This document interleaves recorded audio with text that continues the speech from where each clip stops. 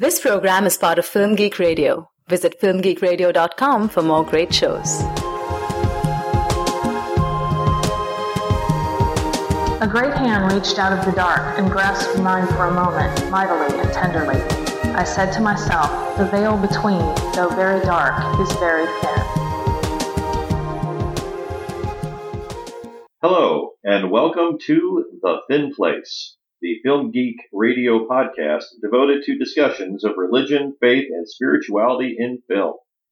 Your hosts for this episode are the great American podcaster Todd Truffin, that's me, and the other great American podcaster, Ken Moorfield. That's me. This is episode number 42 for December 2013.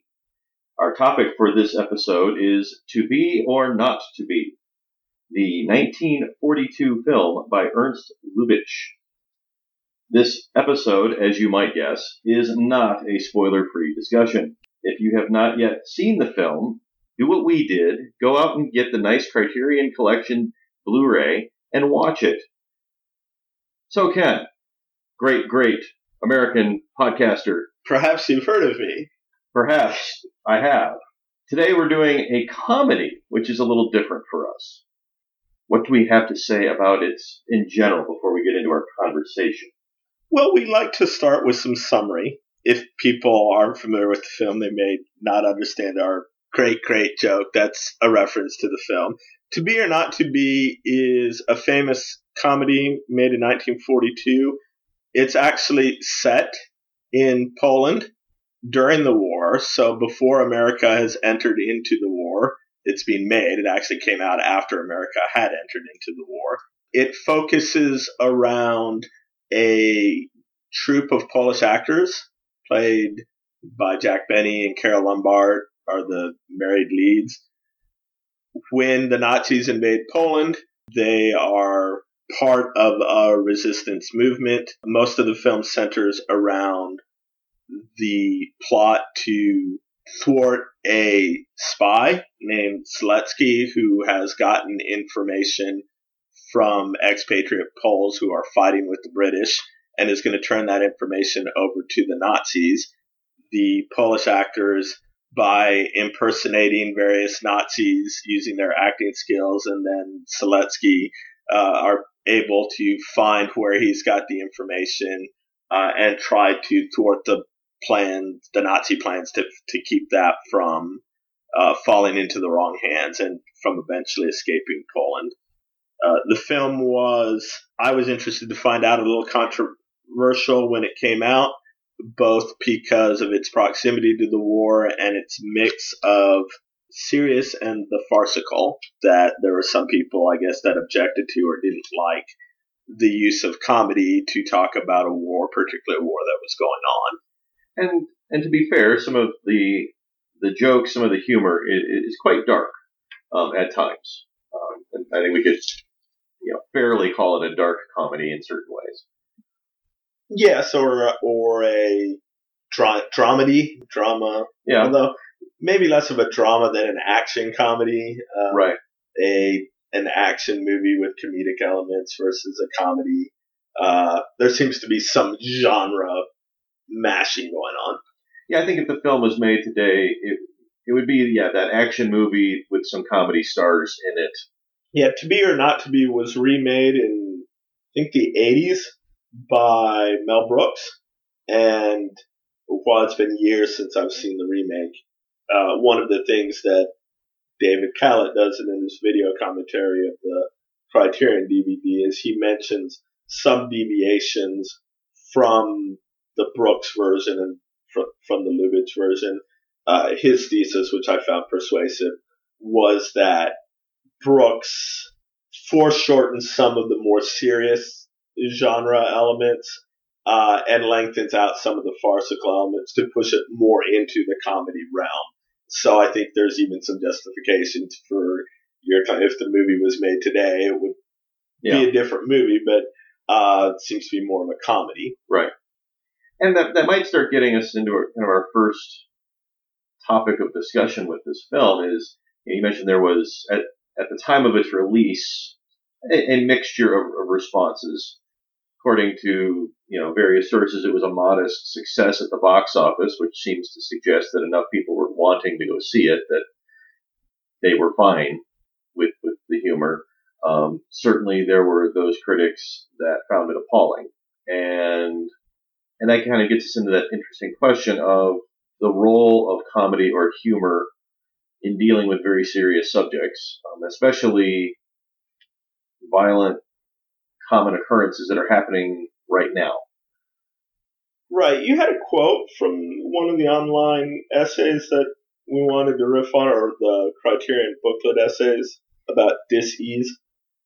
Actually, yeah, no, dis-ease was mainly it seems that that's what people were feeling. They were uneasy with, or there was a dis-ease created by some of the jokes. I know for myself, watching the film for the first time, there were a number of moments when I found myself kind of being taken aback.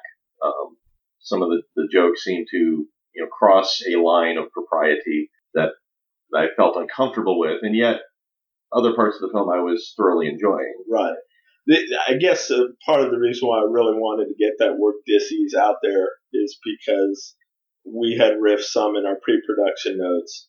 I had seen the film before, and I have never, in watching the film, felt that dis-ease or unease. I have always been more of a modern day viewer looking back on it and saying, if anything, lumping it together with Chaplin and the Great Dictator of, wow, that's brave that they didn't wait until 40, while it was still in dispute. Right. It's one thing to go back and make fun of Hitler today.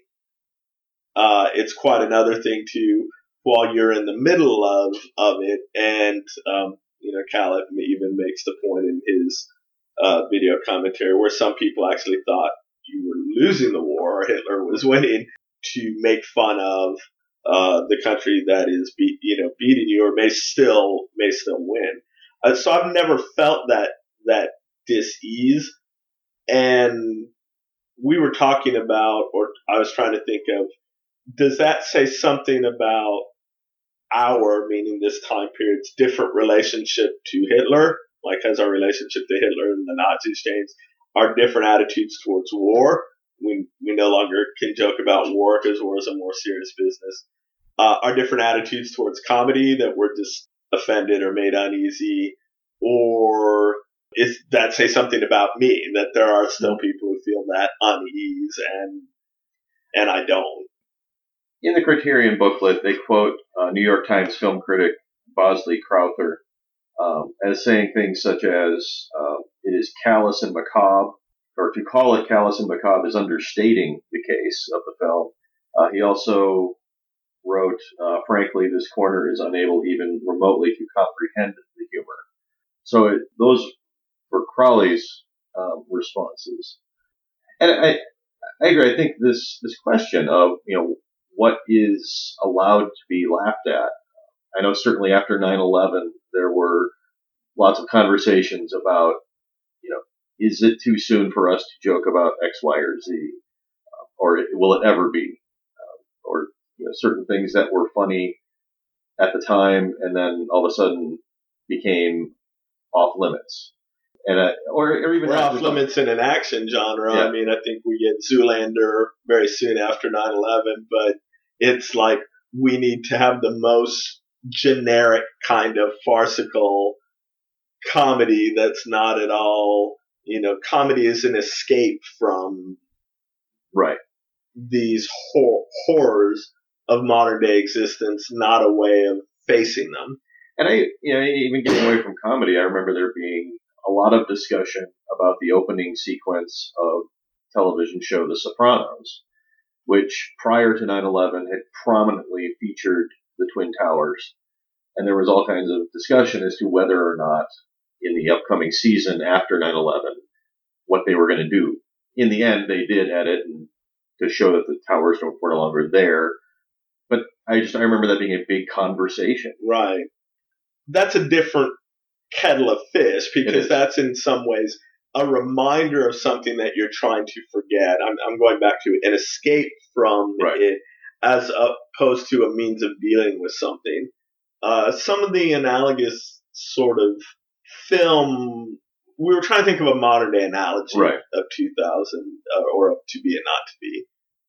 Some of the films that we'd sort of thrown out there, talked about in pre-production, were Black Hawk Down, Zero Dark 30, Syriana, or Three Kings, as being movies that were about military involvement that was still ongoing or was still relatively recent enough to be raw. None of those are really comedies. Yeah, I mean, Three Kings comes the closest, right, to a more comedic approach. I also thought about, perhaps, for me, in some ways, the closest analogy might be Team America: World Police, because that's very definitely, it's not about a specific military action, but it's real people. It's got Kim Jong-il singing "I'm Ronri, so Ronri," and it's very definitely meant to be comedy as a means of responding to contemporary situations rather than escaping from it. And I'm trying to remember, I mean, maybe I just hang out amongst different people, whether critics were by and large as shocked or scandalized by Team America: World Police, and that gets hard because there's other things of the puppet sex and the whole nature of the humor being gross or over the top.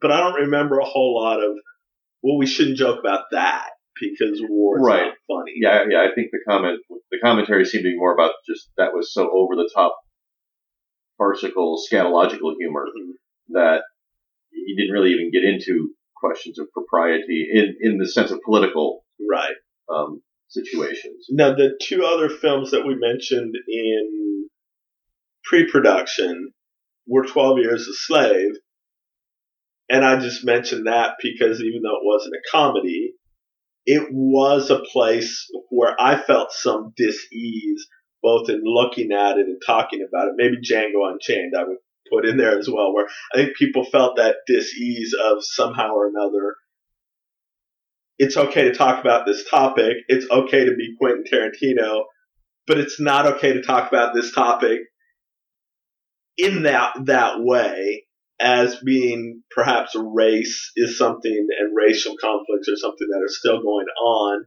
and so we're a little bit wary or feel cautious because art seems to be part of an ongoing conversation rather than looking backward and making a comment about history.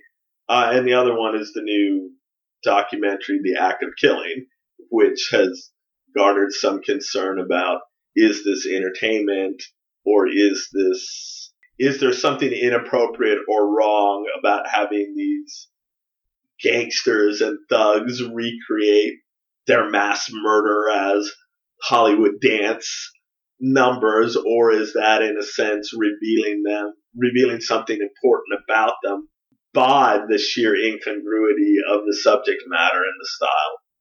So I guess if I want to parlay that into a question, did you think of particular examples of films that made you uneasy, to not as in terms of just quality or something like that, but that created a commensurate feeling to you as To Be or Not to Be? And it'd probably be good to say here, I did feel that dis-ease. Yeah. And it wasn't overriding. It wasn't enough to make me want to stop watching the film. And in fact, there are certain things that go on in the film in To Be or Not to Be that I found very moving, which is kind of interesting in the middle of a farce. And I do want to talk about those in a second after you answer. Yeah. And I guess part of it is I don't know the history well enough. I'm not totally up on my history of, for instance, when the American public became aware of what was happening in the concentration camps, and how that fits in. Because for me, I am the modern viewer looking back, and I know what was happening in the concentration camps. And so when there are jokes in the film, the Germans making jokes about what they're doing in the concentration camps, I found that very unsettling. And I thought your bringing up of the Charlie Chaplin The Dictator, was very interesting as well, because it's almost like the humor was pointed at Hitler. Yes. And so that, it's like, oh, look at him being ridiculous. Mm-hmm. Whereas I think in this film, part of the difference was it was the Germans themselves making jokes that was unsettling. And so I think maybe that might be part of the change there. But I think that raises really interesting questions, because, well, why is it okay for certain people to make jokes and other people not to make jokes? What is if the target of the humor is different, how are we parsing that as far as, is this appropriate or not appropriate, or what makes me uncomfortable? Mm-hmm. And I think, those are worthwhile conversations to have. In terms of, current films, part of the difficulty I found was, I think part of my unease was because it was comedy. And when we talk about all these modern films that we were naming, the only one that came close for me to being close to comedy was Three Kings. And the rest of these very dramatic films, I really didn't have a problem. I mean, they're hard to think about. I mean, it's hard subject matter, but it didn't make me feel uneasy. It made me like, these are hard things that are going on in our world that we, can have some benefit of thinking through, but it wasn't making me feel uncomfortable. I've heard just maybe on the fringe of that kind of conversation, some of the dialogue surrounding Silver Linings Playbook. I was thinking about in terms of comedy. Okay. Because it's a comedy, and yet there is that genre mashing element of, it's not genocide, but there is a discussion of a very serious topic, mental illness. Right. That's embedded within the comedy, and that sometimes even the mental illness is played for laughs. I'm thinking about when Bradley Cooper comes in and does his whole riff on reading the Hemingway book, and it's funny because you hate Hemingway, and it's funny because he threw the book out the window, and it's funny because he's talking about this at 4:00 in the morning. But it's also not funny because he's ill, and he's accosting his parents at 4:00 in the morning. Right. And so, but then is that just a matter of like, what serious, there's this hierarchy of serious issues, or there's slavery, there's the Holocaust, and there is mental illness, and depending on how squeamish we are about that issue, how squeamish we can be to incorporate that within the genre of comedy. I also think a difference, as I'm thinking through some of the differences between those, that I always feel paradoxically helps me with To Be or Not to Be, is that comedic element, or the serious element within the comedy, not the comedic element, is that more or less of an add-on, or is the film really about that? I tend to give Silver Linings Playbook a little bit more leeway,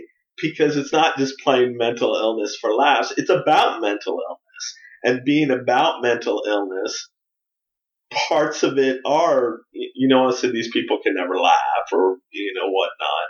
And I think that the To Be or Not to Be is about Nazism and fascism, and some of the comedy is the farcical or the ridiculousness, or black comedy as a way of dealing with things. I'm surprised we haven't, dropped reference to the movie MASH as a way of dealing with some very dark things, as opposed to something like Django Unchained, where I'm less convinced that it really is about slavery or has serious things to say about slavery, and is primarily about the style first, and the more serious issue is just the context to give me the same thing I give in any other Quentin Tarantino movie, and not to allow Quentin Tarantino to examine the more serious issue. I think you bring up a MASH is really interesting, because that's a film and a TV series that I enjoy greatly and I have no qualms about. And the film is certainly more gritty than the TV show ever was. And yet that never was, and I think I come back to who's making the jokes and who are the jokes aimed at, and it's the American GIs who are making jokes, and it's all amongst themselves. Well, and what is the purpose of the joke? Yeah. Is the purpose of the joke to deflect your attention from we don't have anything else to say about this? Is the purpose of the joke to reveal some sort of deeper truth or meaning about the subject that you might not be willing to contemplate in some other way? Yeah. And I think that, for me right now, I'm just thinking that that's a question worth digging into more, because what I saw in To Be or Not to Be, the things that made me uncomfortable, were they doing those things? Were they about, revealing something more, or was I uneasy just because of who was making the joke, or was I uneasy because I didn't think there was anything valuable going on? Okay, well, so let's be concrete and specific, since that's working through, looking at an actual joke. Khaled mentions extensively throughout his video commentary that allegedly the most scandalous joke in the film is between a scene between, I think it's Seletsky and Earhart. It's definitely Earhart and someone else. And they mention Joseph Tura, the great Polish actor Joseph Tura. Perhaps you've heard of him. Earhart says something like, I saw him play Hamlet before the war started, and then he says, what he did to Shakespeare, we are doing to Poland. Right. What we are now doing to Poland, he did to Shakespeare. Apparently, even in the whole production, many of Ernst Lubitsch's assistant directors, writers, entourage, or posses are like, no, you can't. I found that neither to be the most provocative nor the most offensive. Yeah, I was going to say, the joke that I found to be much more troubling was, and I believe it was, again, between Seletsky and Earhart, they were talking about the concentration camps, and I believe it was Earhart who says, we Germans do the concentrating and the Poles do the camping. And I was like, whoa, that really caught me off guard. And so let's look at those two jokes and say, what exactly is the film doing with those jokes? Because, certainly what's taking me aback is the kind of, making light of the concentration camps is one. And I think even in the joke about, Hamlet, it's this, there is this acknowledgement of we are doing horrible things to people. So whether it's, we're doing horrible things to the Poles, and then using that in a very, to comment on something unimportant, an actor's performance. Right. Or in the concentration camp thing, it's a cheap play on words, really. Punning is the worst form of humor. And in as much as I love puns, I was like, wow, there's puns and then there's... In as much as you love puns, it is the worst form of humor. And so, perhaps there is this application of, or this juxtaposing of truly horrific treatments of humans treating other people in a truly horrific fashion, and using that as part of a metaphor, in a glib and offhand manner that I think is perhaps. Now the question is, that's what's happening. That's the mechanics of it. But are these jokes telling us anything? Are they revealing anything deeper than? Well, I think they are. I've already tipped my hand in pre-production. I think one of the ways in which the film is particularly risky for the time period that it was made is that it shows the Nazis to be not that different from us. Mm-hmm. And I think that's a source of some discomfort. I think, Khaled makes the argument, and he was very persuasive to me, that there were other forms of propaganda that just made fun of the Nazis. We mentioned Chaplin. Right. He mentions Disney's Their Führer's Face, the famous Donald Duck cartoon Right. that became a hit single. There are plenty of modern day or contemporary examples of humor, Team America, that present the other side as being ridiculous. And we don't say, oh, that's making fun of war, or that's very serious. There's actual people being terrorized or killed by them. But that in To Be or Not to Be, it becomes within a context of a lot of the things that the Nazis are doing rhetorically, the Poles are doing, or the British are doing, Right. or we do. We don't make concentration camps, but we make light of stuff with rhetoric all the time. I mean, the classic example that Calic gives within the film is that there's, the film is just abounding with metaphors between war and sex. Right. The famous one being where Robert Stack, the airman, is flirting with Maria Tura, and she says something about, he's intimidated because she's such a famous actress.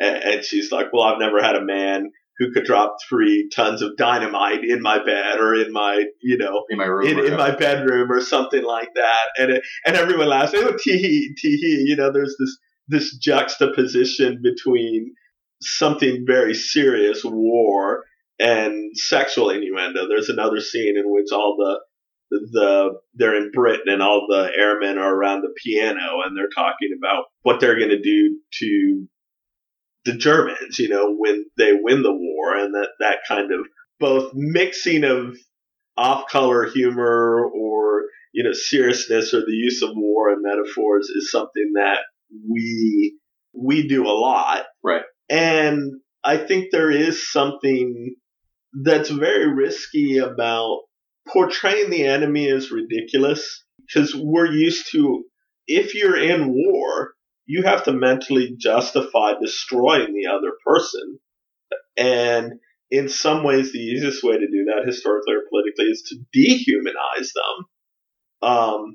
So you either to make them monsters. Yeah, monsters or ridiculous. Yeah, well, yeah, and yet the weird sort of thing is that by choosing the path of ridiculous instead of monsters, it also shows how we are very ridiculous. Jack Benny is ridiculous. Yes. Carole Lombard is ridiculous. I'm like, I'm more concerned about someone walking out on my soliloquy than someone sleeping with my wife, or who gets to play Hitler in the big scene rather than what's at stake. And so perhaps one of the things that's happening in this film that is uncomfortable is that both the good guys and the bad guys are essentially being painted fairly.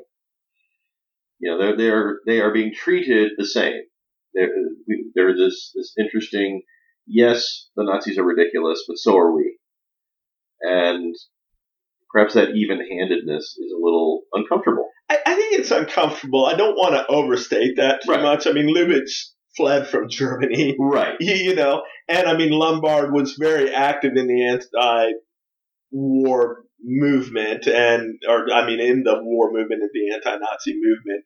And I don't want to be one of those Christian critics who paints with a very broad brush and just sort of says, well, we've all sinned and therefore genocide is the equivalent of narcissism. But I do think the film humanizes the Nazis in the sense of you can be ridiculous and still be human.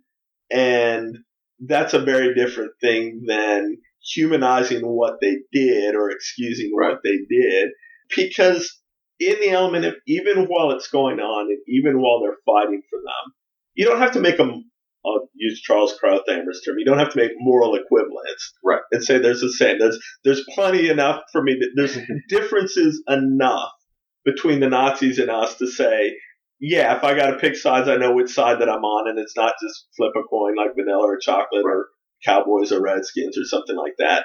But in the midst of those differences, if you recognize similarities, if you recognize kinship, then that can be very diseasy or very disquieting, because that raises questions in your unconscious about, okay, if they are me or like me, and this thing happened to them that warrants them being destroyed, could that happen to me? Could I become that? You know? Well, and I think especially in this kind of film, where most of the Nazis that we see are underlings.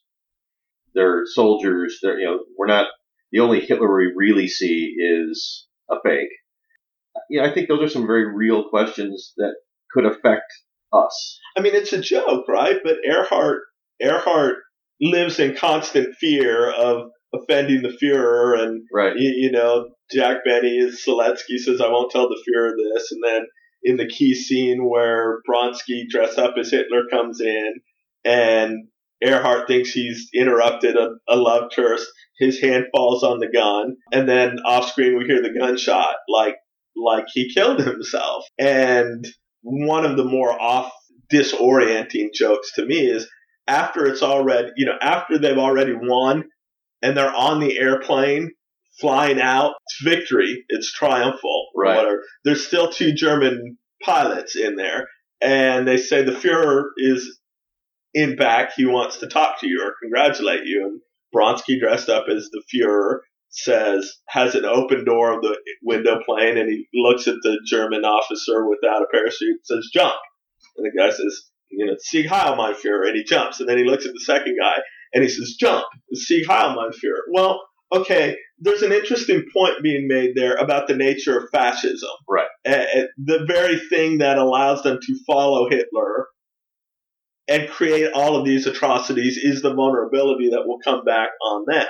And so there's a kind of point being made with that humor. But there's also a point, right, for the liberal person not in the war that says there's no reason why those people, that they had to kill them, or if they did have to kill them, that they had to kill them in that horrific a manner, that they could have just lined them up and shoot them, or they could say, "We're flying back, put on the handcuffs, and we'll keep you as a prisoner of right. war," or something like that. But there is a little bit of that.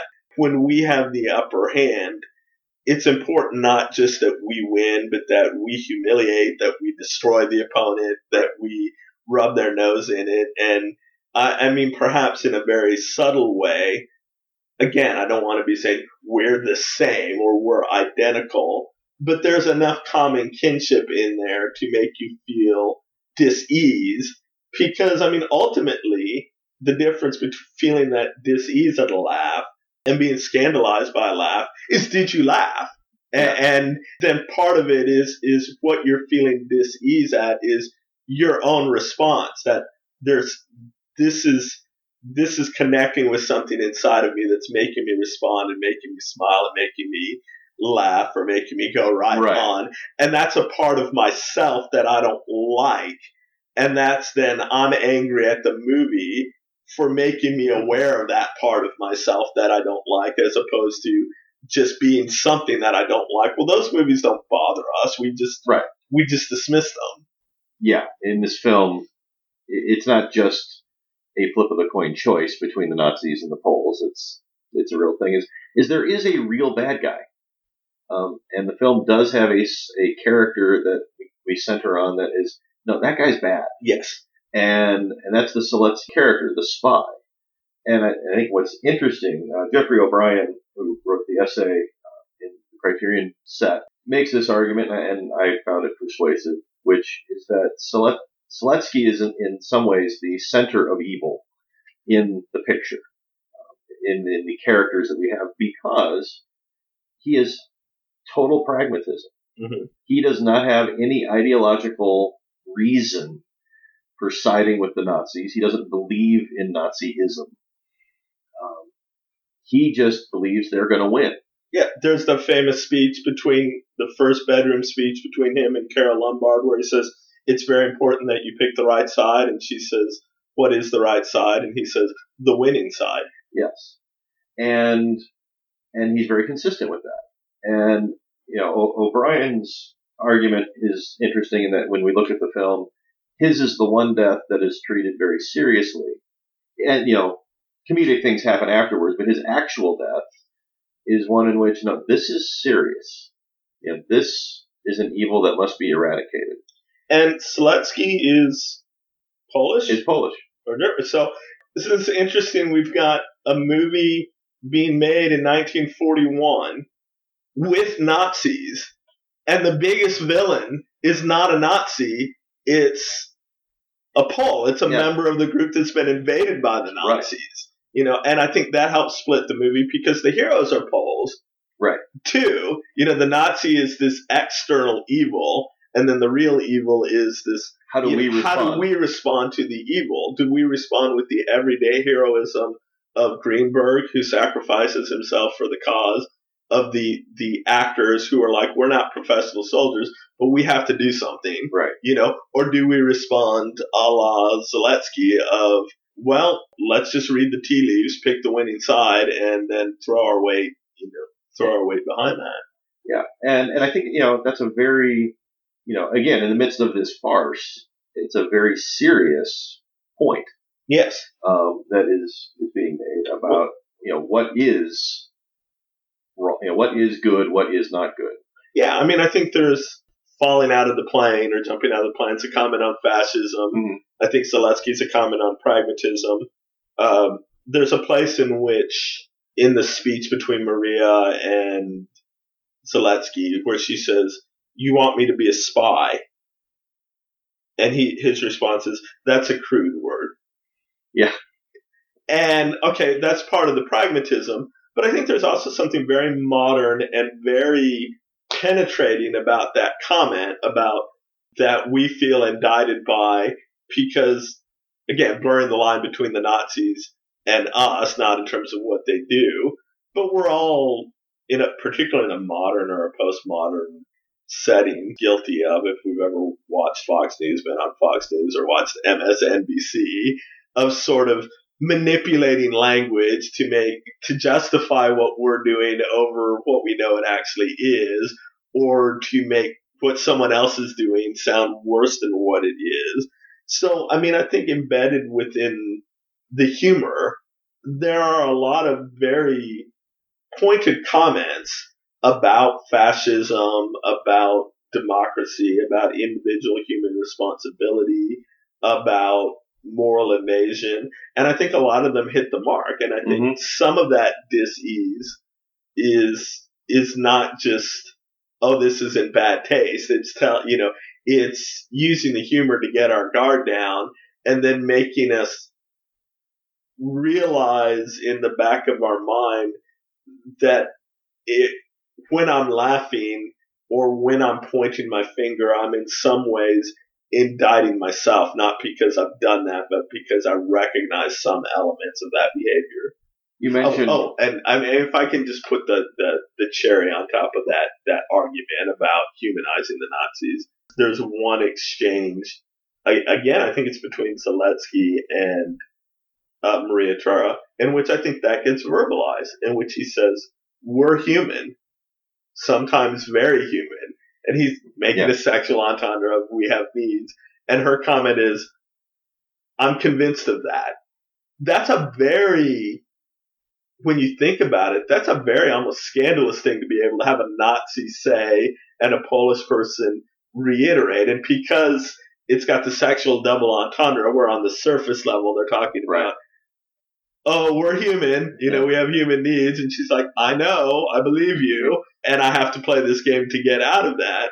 But it also works on a double level of, I think part of what the film is saying is we're human, very human. It's easy to think of the Nazis as being just this sort of alien evil, like, the mechas in Transformer, the monsters in whatever. At a key moment in the film, the Nazi is saying, we're no different than anyone else that you've had to deal with, or difference is in degree, not in kind, and Maria's saying, I know.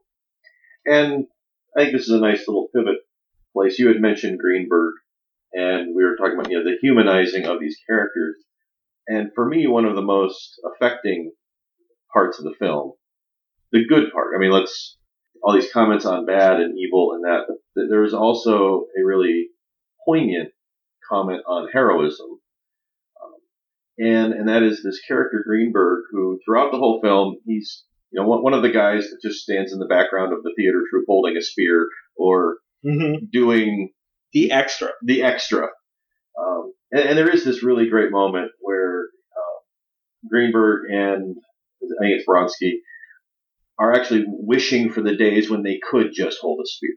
You know, the Nazi occupation has come in and everything is really bad. And they're just, wow, wouldn't it be great to just be able to stand somewhere and hold, to be the extra. You know, Yeah. those days are gone. But throughout the film, Greenberg is shown, is it 3 times? Maybe 4? 3. Delivering the Shylock speech from Merchant of Venice of, am I not human? Do I not bleed? And the whole speech. And, well, you mentioned the commentator saying how it changes with each delivery. The delivery is the same. Yeah, the delivery doesn't change. The delivery is the same, but the impact of it does. The first time we see it, it's just, oh, there's the guy, he's giving his speech. That's nice.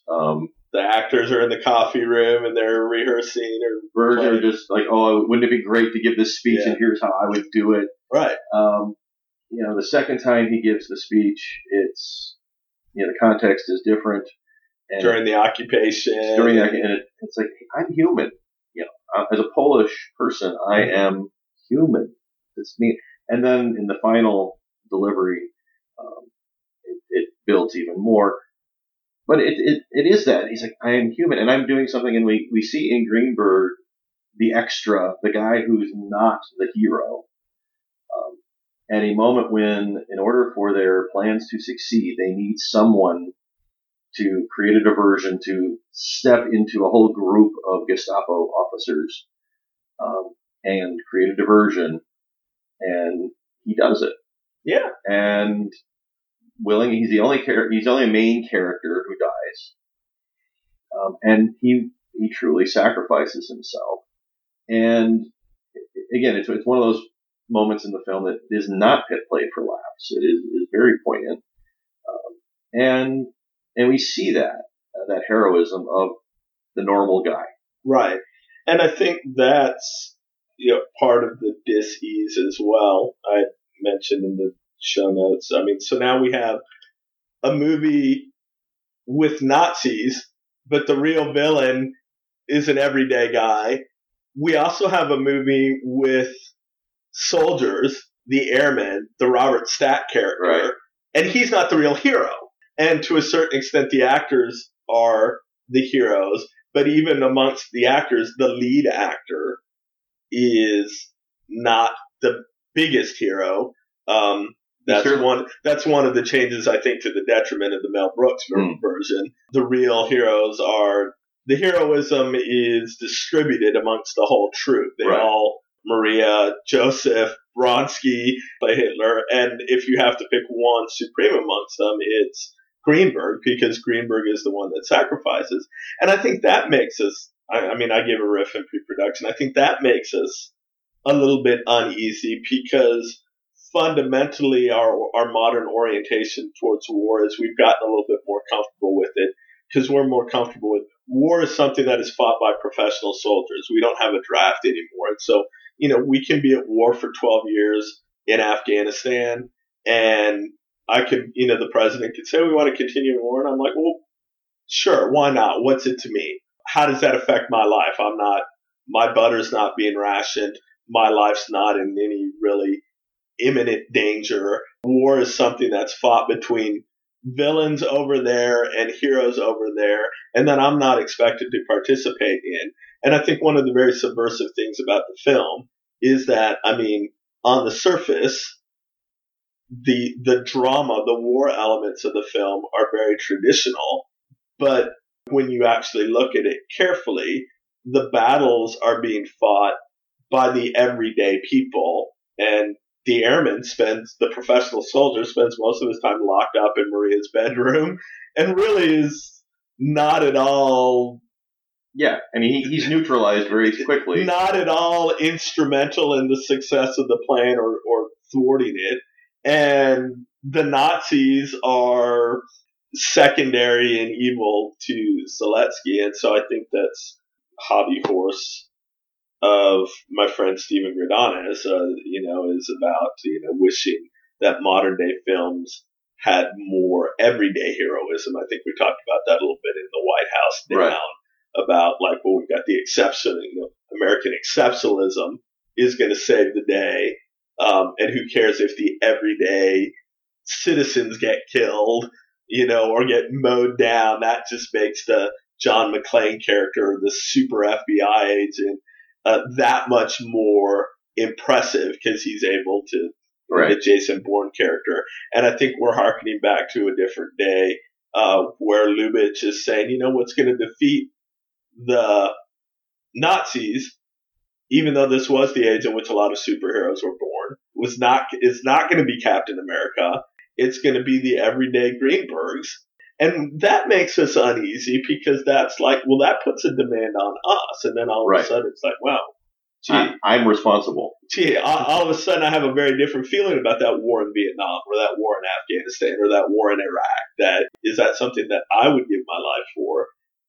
And they don't hesitate either. They don't, it's not like they wrestle with it and say, it's just like, of course something must be done and we have to do it. And I'm the best one. I mean, in Greenberg's case, he's like, I'm the best one for this, so it's me. I go. Yeah, that's the way that it is. And going back to my original question about, is it about me? Is it about our orientation towards comedy changing? Is it about our orientation towards war changing?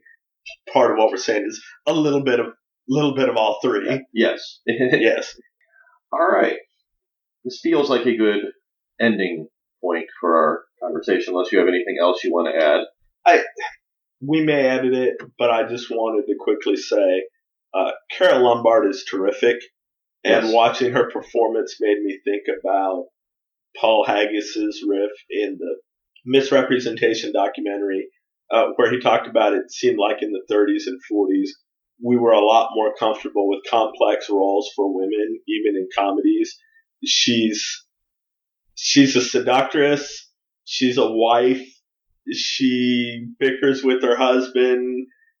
She's also willing to put herself in harm's way. She's just a very complex character, and Lombard's very much up to the task. And there's one point in which they're trying to figure out what to do with Seletsky. Seletsky has invited her for dinner, and she says, I'd hate to think about going back there, but if we can't think of anything better, I'm going to have to go to dinner with them, and I'm going to have to kill him. And look, what a change from the modern day orientation where the woman is so often ornamental or designed to be put in jeopardy, to be kept in that room. So the guy has to, one more complication that the guy has to overcome. I don't have to just defeat them. I have to break in and break her out because she's totally useless. And one of the things I love about this movie is that Maria gets to participate. Mm-hmm. And that doesn't seem to be at all exceptional. That she is very much a part of the team or a part of the group and an equal member of the troupe. And Carol Lombard is, wow, she's terrific. And just a historical note, this was her last film performance. Before the film was released, she was killed in an airplane accident selling war bonds, which kind of added to some of the dis-ease that people were having with the film as well, as she had died. Yeah, although it's interesting, Khaled went back and said there's not a whole lot of evidence one way or the other to whether that affected the box office because it's her last film. He drew the analogy with Heath Ledger in The Dark Knight, where sometimes that too can become a sort of morbid curiosity or a very poignant memorial. Right. That I want to go see it, as a way of memorializing her. And it is certainly a powerful performance. Oh yeah, she's terrific. So, all right, well, it sounds like it's a thumbs up from Ken. He likes the film. I enjoyed it. I laughed. As I said, found Greenberg, that whole plot line to be very poignant. Whatever misgivings I have about some of the humor were overshadowed by the goodness of the rest of it.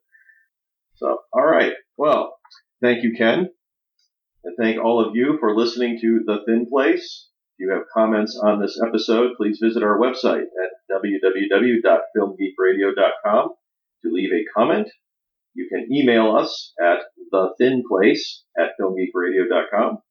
You can also follow Ken on Twitter at Ken Moorfield or at his blog, the number 1, morefilmblog.com. This has been a Film Geek Radio production. Film Geek Radio! Yeah.